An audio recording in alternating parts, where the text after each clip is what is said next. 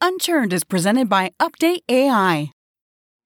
Hello, everyone. Today's episode is part of a new series of Unchurned called #OpenToWork.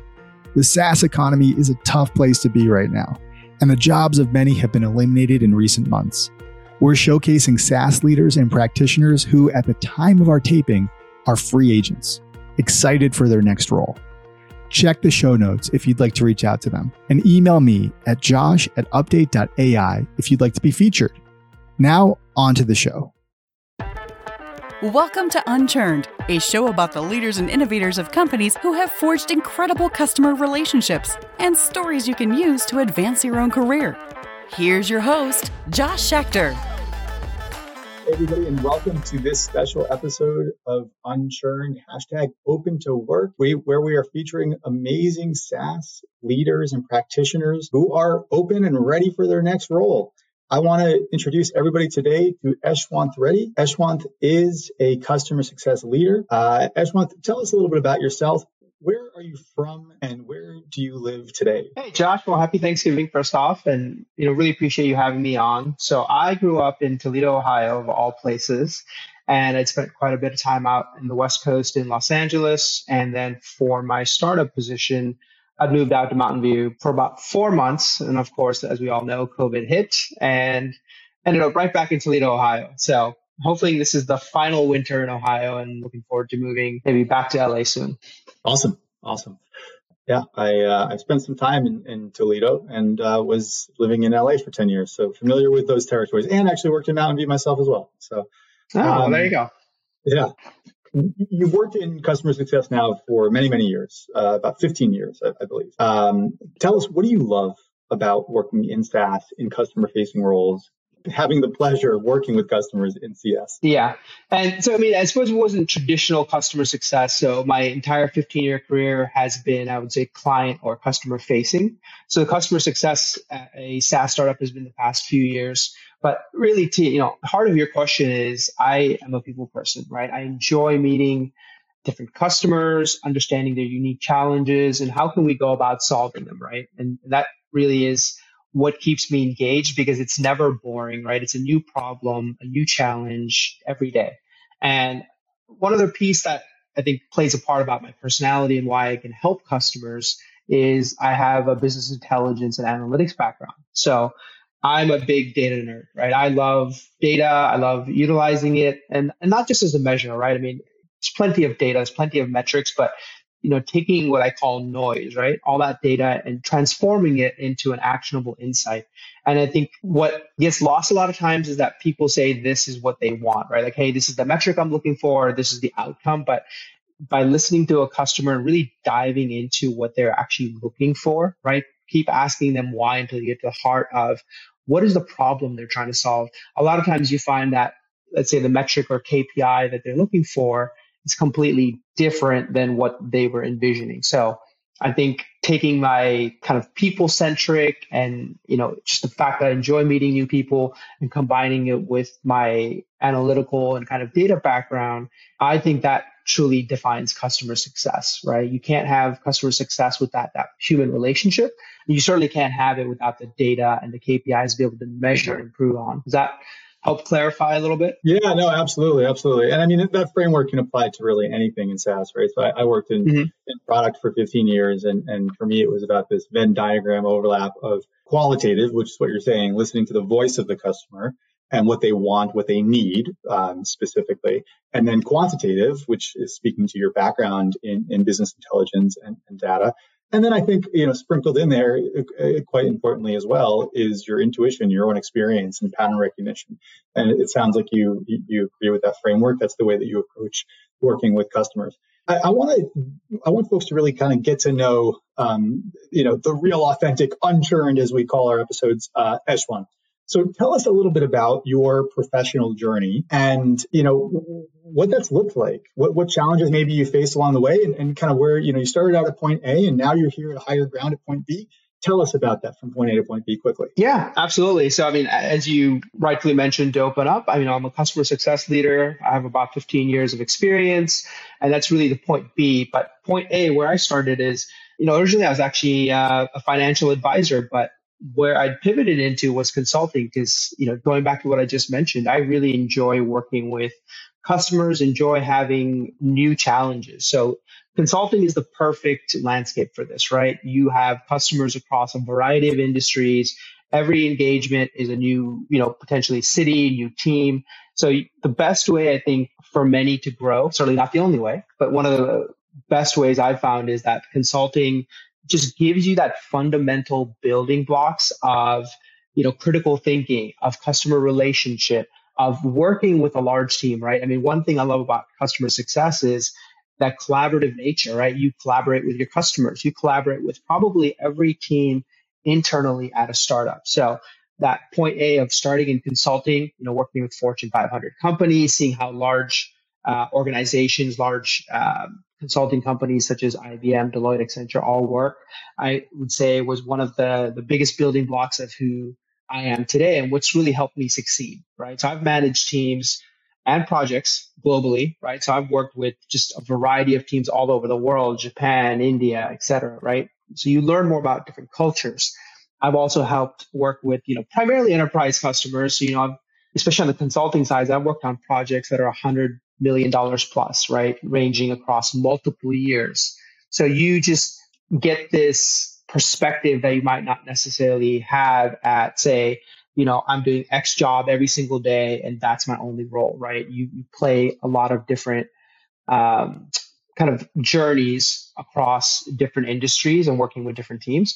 And then over time, as I matured in that, I, moved on from being technical to more governance to more, I'd say, management consulting, working for myself. Let's call it the midway point between A and B, which is, that entrepreneurial spirit that I've always had. My parents are small business owners, so I've always grown up around helping my parents and helping them with multiple businesses. So going independent and working for myself was that midpoint of, hey, let me see if I can run my own business, right? Be my own salesperson, manage the customer, right? Or the client in this case. And I think that really started the floodgates for me of, near the end of that 6-year period where I worked for myself, I started working with some founders and co-founders, Josh. So, first is sort of a advisor for some local accelerators in Los Angeles, and just in general, reaching out to others and almost pro bono, right? Essentially, I'm not charging them. Most of them were pre-funding. So just passionate though, right?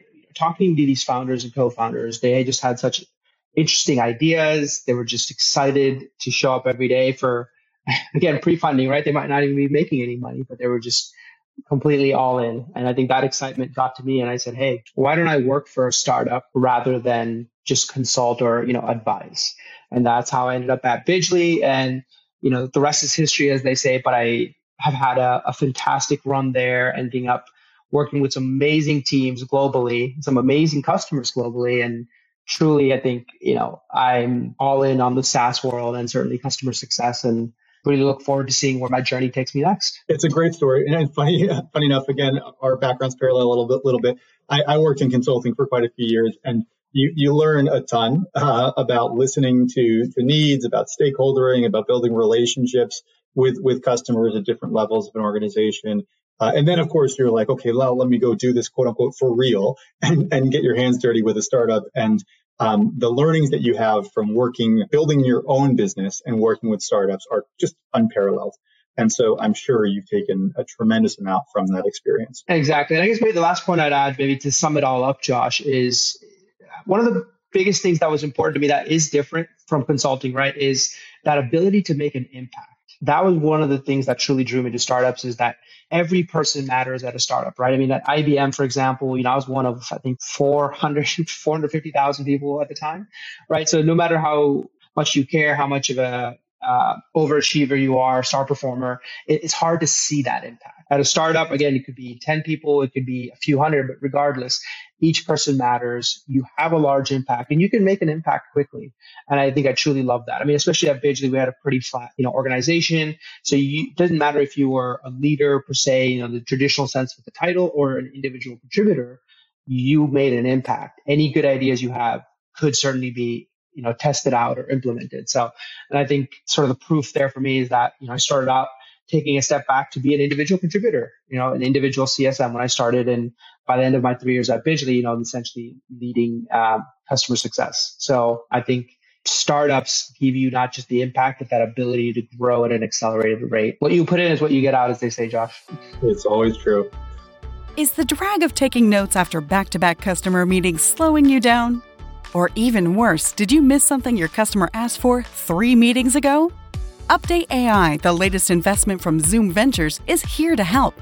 Featuring the world's most advanced artificial intelligence to detect action items, Update AI joins your Zoom meetings and in real time delivers your follow-ups and next steps from customer calls.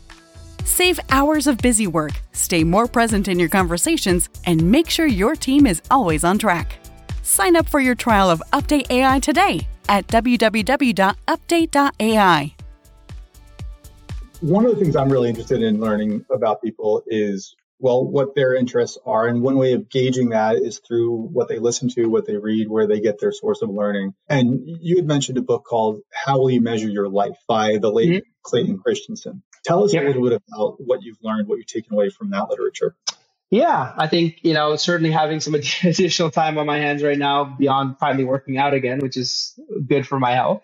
I've, certainly been reading a lot more, taking the time to be reflective on, what is it that I want next, right? What is the value that I bring, but also what are the, things I would want in a company, a culture, and even, from say an industry perspective that I would want to work on next. And, I was attracted to this book. I think a friend of mine had recommended it, and the title really speaks for itself, right? Is at the end of the day, right? And I've read studies from octogenarians, or even, one study was just only people who were 100 plus years old. And, looking back, it's like, hey, what, having lived this incredible life, what would you tell your younger self, or what would you tell folks who are younger?